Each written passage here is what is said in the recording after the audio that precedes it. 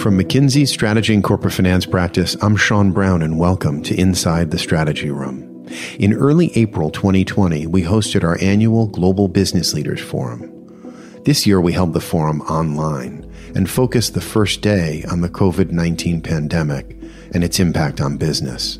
Martin Hurt, a senior partner in our Greater China office and the global co-leader of the Strategy and Corporate Finance practice, opened the forum with a discussion on how we can get ahead of the next stage of the crisis.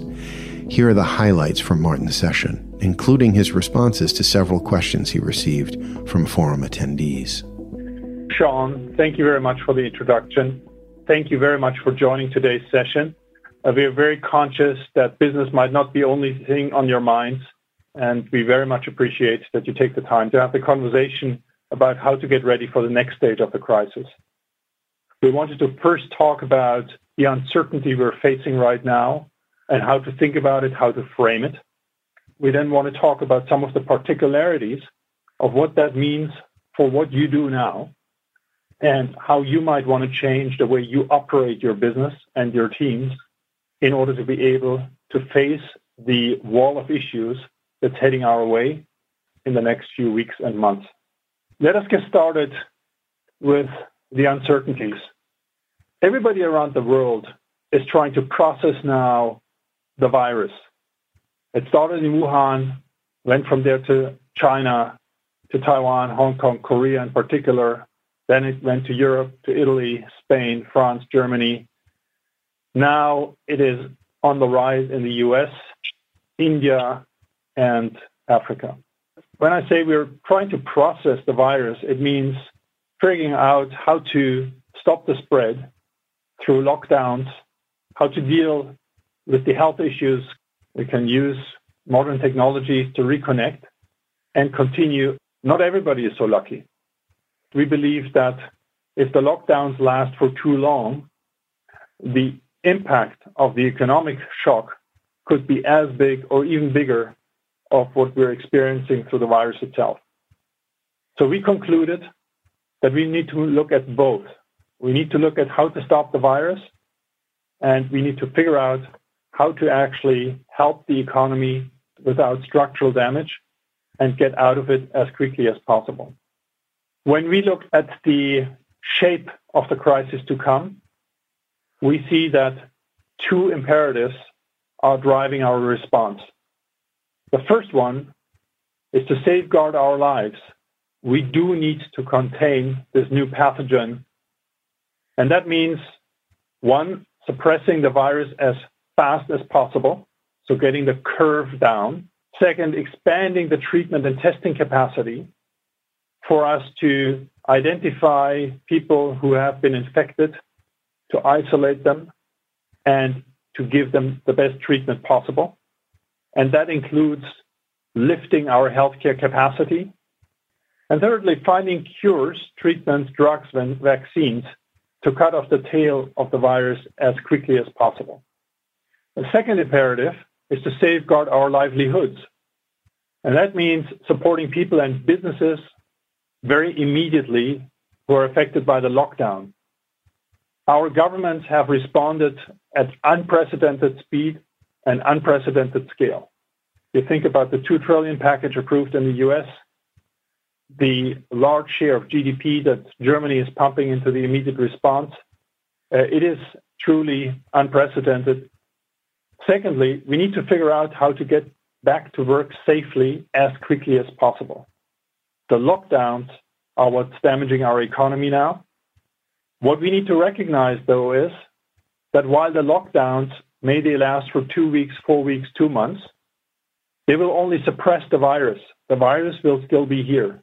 It is very optimistic to presume that vaccines will be available within 6 to 9 months. So there will be a period of time where we have to go back to work while the infection risk is still high. So one of the most important topics overall will be how to actually develop protocols and methods to get us back to work while the virus is still around.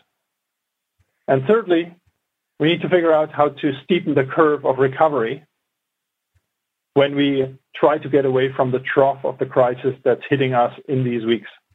Whether you assume a 2-month lockdown or a 4-month lockdown will make the difference between an 8 and a 13% economic shock.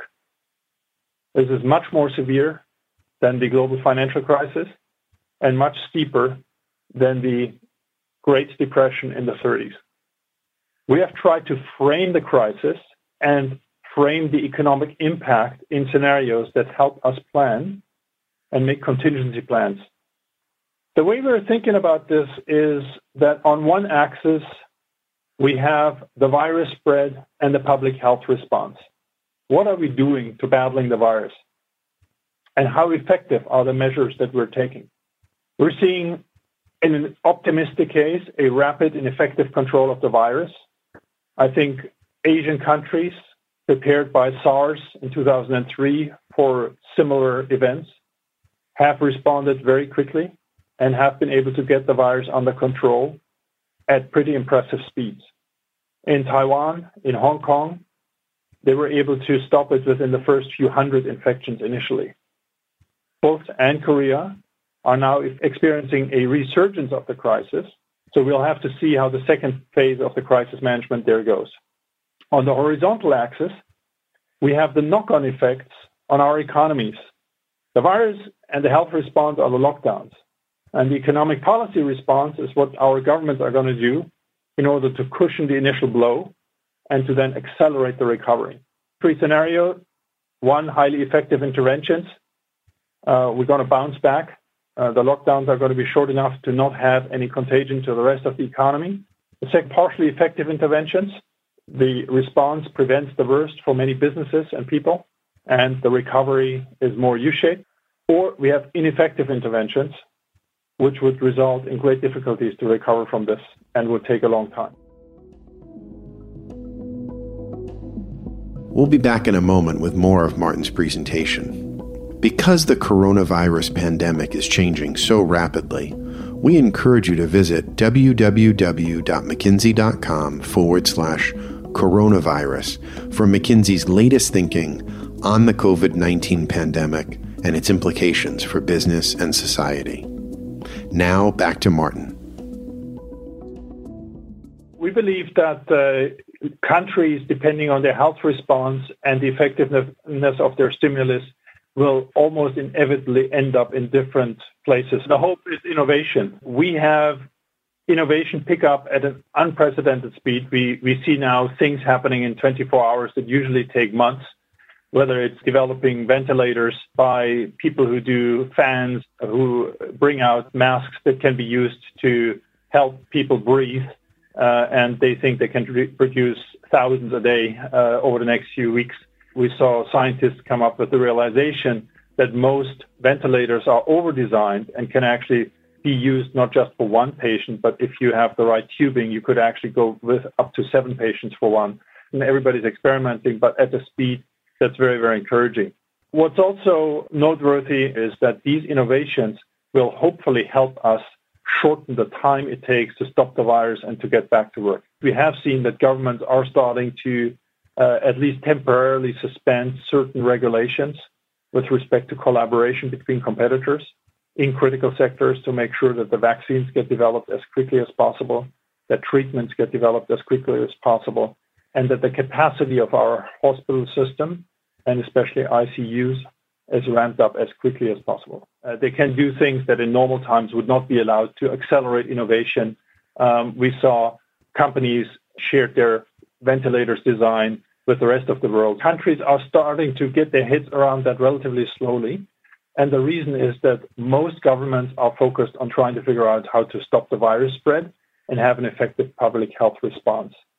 I think people are accelerating innovations right now out of their own initiative.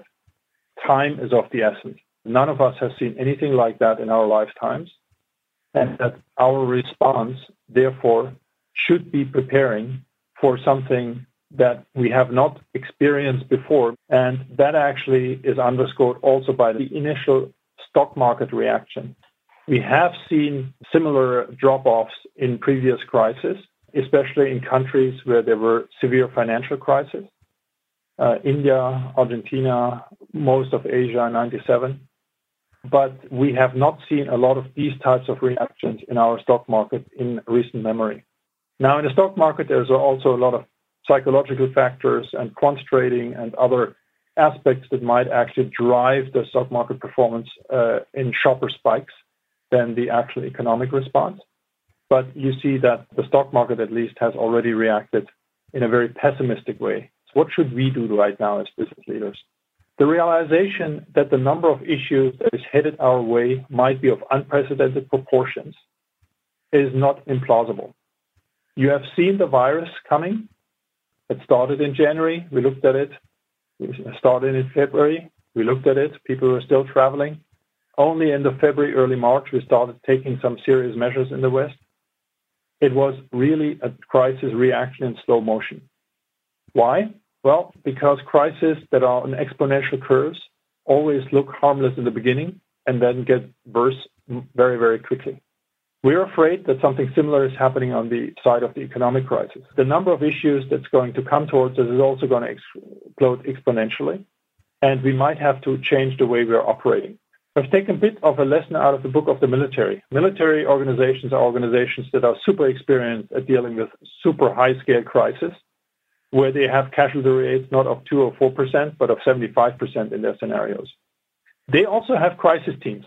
You have crisis teams for sure in your company already, so I don't need to tell you how to operate a crisis team. You know how to do that.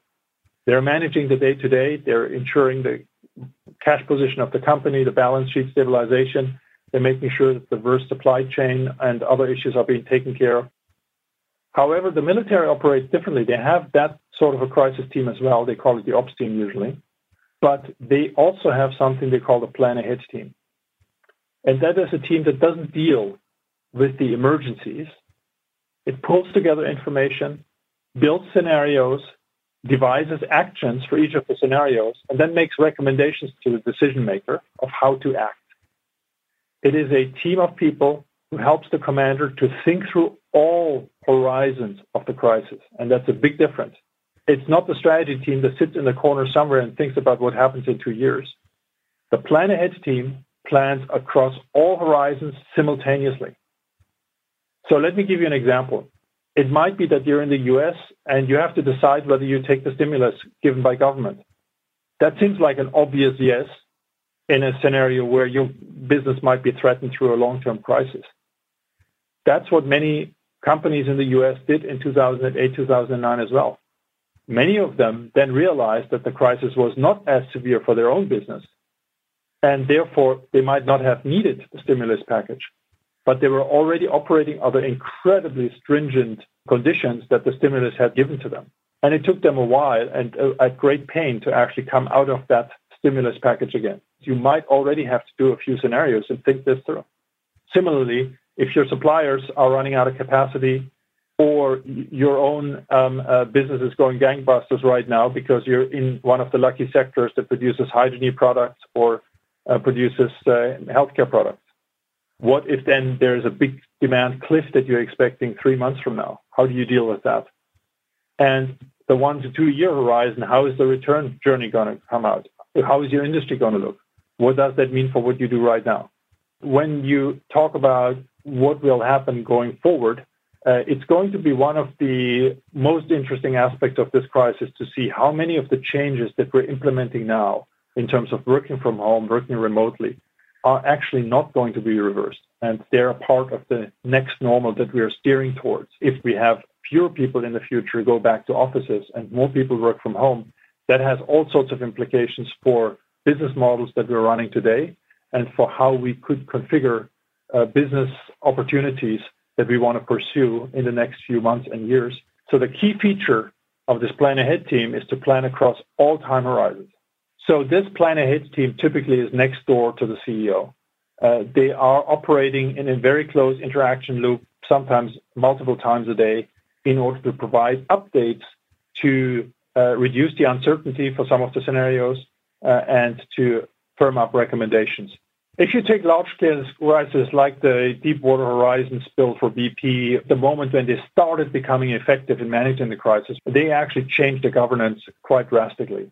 they had the CEO and a select group of management team members operate on a day-to-day basis, making decisions much faster than usually with much less alignment in the organization in order to stay on top of the crisis or even get ahead of it. One of the features of the Plan Ahead team, of course, is trying to help alleviate that pressure by bringing information in a much more synthesized version, decision ready to the executive team, and not having them to grapple with I need to gather information, think through the scenarios myself, and do it all myself. These teams are typically staffed not with just strategy people or operations people. Typically, you take a very senior, experienced executive to head it. In the military, this could be the chief of staff who is directly operating the team. So it could be a very senior member of your management team who is full-time on leading that team and helping pull all the horizons together for the decisions and for the decision makers. The people in the team are often taken from the relevant operations organizations. So you have supply chain people in there, you have sales and marketing people in there, you have, depending on the issue that you're working on, specialist teams. This is another important feature of these Plan Ahead teams. They're modular. You actually group them by issue. Initially, you might have just a team that worked the whole page with a cross-functional staffing headed by a senior executive. As you go through it and the number of issues heading your way is increasing, you might actually then have a team that just looks at the question of how to manage customer relationships, does the scenarios and the actions for that. So the question of how you actually deal with issues and staffing of the team becomes very scalable with the scale of the crisis. We are obviously in the privileged position to be knowledge workers, so we can take our work home with us. So our focus in terms of getting people back to work needs to be primarily on those people who cannot work from home, because those are running the factories, those are running logistics services, those are helping to provide services directly for consumers around the world. Those people are now at home, and that's one of the reasons why the fall-off is so much steeper. Those businesses are not like in the financial crisis losing 20%, 30% of their business. Some of them are losing 100% of their business right from one day to another. What is the essence, other than stopping the virus, is getting people back to work? And let me just mention the main line of thought that most people are now pursuing is that it has to come with testing. We have to increase our test capacity so that we can identify people who are not infected, who are safe to work with. And it has to come with protocols. If you think about what's happening in China now, where people are going back to work in the factories, one of the major makers of iPhones have installed testing capacity at their factory in order to support government testing. So they have the ability at their factory locally to process up to 20,000 tests a day. And they have a rule, a protocol, that nobody can get into the factory area unless they're tested. Now, if you believe that these things can be implemented in our airports for a moment and assume you can go onto a plane and you know for sure that everybody on the plane has been tested before they checked in, that every crew member has been tested, that every maintenance worker who had their hands on the plane has been tested, and that therefore you can safely step into that plane without the risk of being infected, you have a bit of a feel for what these protocols could look like. They come in all walks of life. In the supermarkets, you have tapes on the floor that delineate lines that you shouldn't step over to not get too close to employees. You could see it that we figure out how to do similar things in restaurants. It will be very much up to us also as business leaders to accelerate the development of these protocols. They'll help us run our businesses safely. And with that, we can confidently work with local and federal authorities to convince them that lifting the lockdowns in an intelligent and cautious way as quickly as possible is the right path to go. We need to get the lockdowns lifted, and we need to operate safely.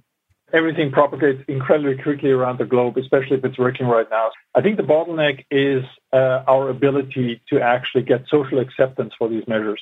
When you think what's effective in China, that is something that's hard to imagine in many Western countries. You have apps that assign you a score. If you have been either in contact with or have been infected yourself, you get a red score, and that means restrictions. You cannot leave your house. You have a seal tagged to your door. where your neighbors monitor whether that seal is broken. If you break the seal, you go to prison. You have in Hong Kong wristbands that you're wearing, electronic wristbands if you come from abroad for 2 weeks. When you get home, you have to walk the corners of your house, and that's your geofence. If you go outside the geofence, the police is going to get you. There is now measures that help suppress the virus and help people get to a reasonable operating level that are, at least for now, totally unacceptable for many Western societies. I think Korea and Taiwan have shown that you can do it with less draconian measures. So the big question for us in stopping the virus, and more importantly, in putting protocols in place to allow us to go back to work while the virus is still around, is what is socially acceptable and how do we change our behavior and our acceptance of some of these measures, at least temporarily, so we can get ahead of this. To just leave you with a last example, one of our colleagues' daughter is a medical student 3 months from graduation, and she has just been drafted by the government of the Netherlands into service at the front of the Corona campaign. She has to do 6 days triaging by phone from home. Then she has to go 6 days in a tent in front of the hospital, triaging patients that are arriving, sending them to the right ward or to the ICU. And then she has to go for 6 days into the ICU intubating people. So she's a 23-year-old who is in the center of the hot zone, operating relatively safely. They have protective gear. They have protocols on how to keep strict hygiene. And if we can send our kids into the hot zone, we should be able to figure out protocols on how to operate other businesses as well safely.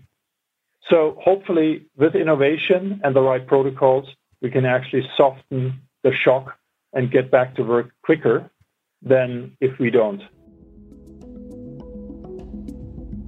That was Martin Hurt at our Global Business Leaders Forum. His session was recorded on April 2nd, 2020. The situation surrounding COVID-19 is dynamic and evolving on a daily basis. For the most current information and McKinsey insights on the implications of COVID-19, please visit www.mckinsey.com/coronavirus. You'll find regularly updated briefing notes there, along with articles Martin and his colleagues have recently published on the crisis, including Safeguarding Our Lives and Our Livelihoods, The Imperative of Our Time, and Getting Ahead of the Next Stage of the Coronavirus Crisis. We also encourage you to follow us on Twitter at MCK Strategy and to connect with us on LinkedIn via the McKinsey Strategy and Corporate Finance Practice page. Thanks again for listening. We look forward to having you join us again soon inside the Strategy Room.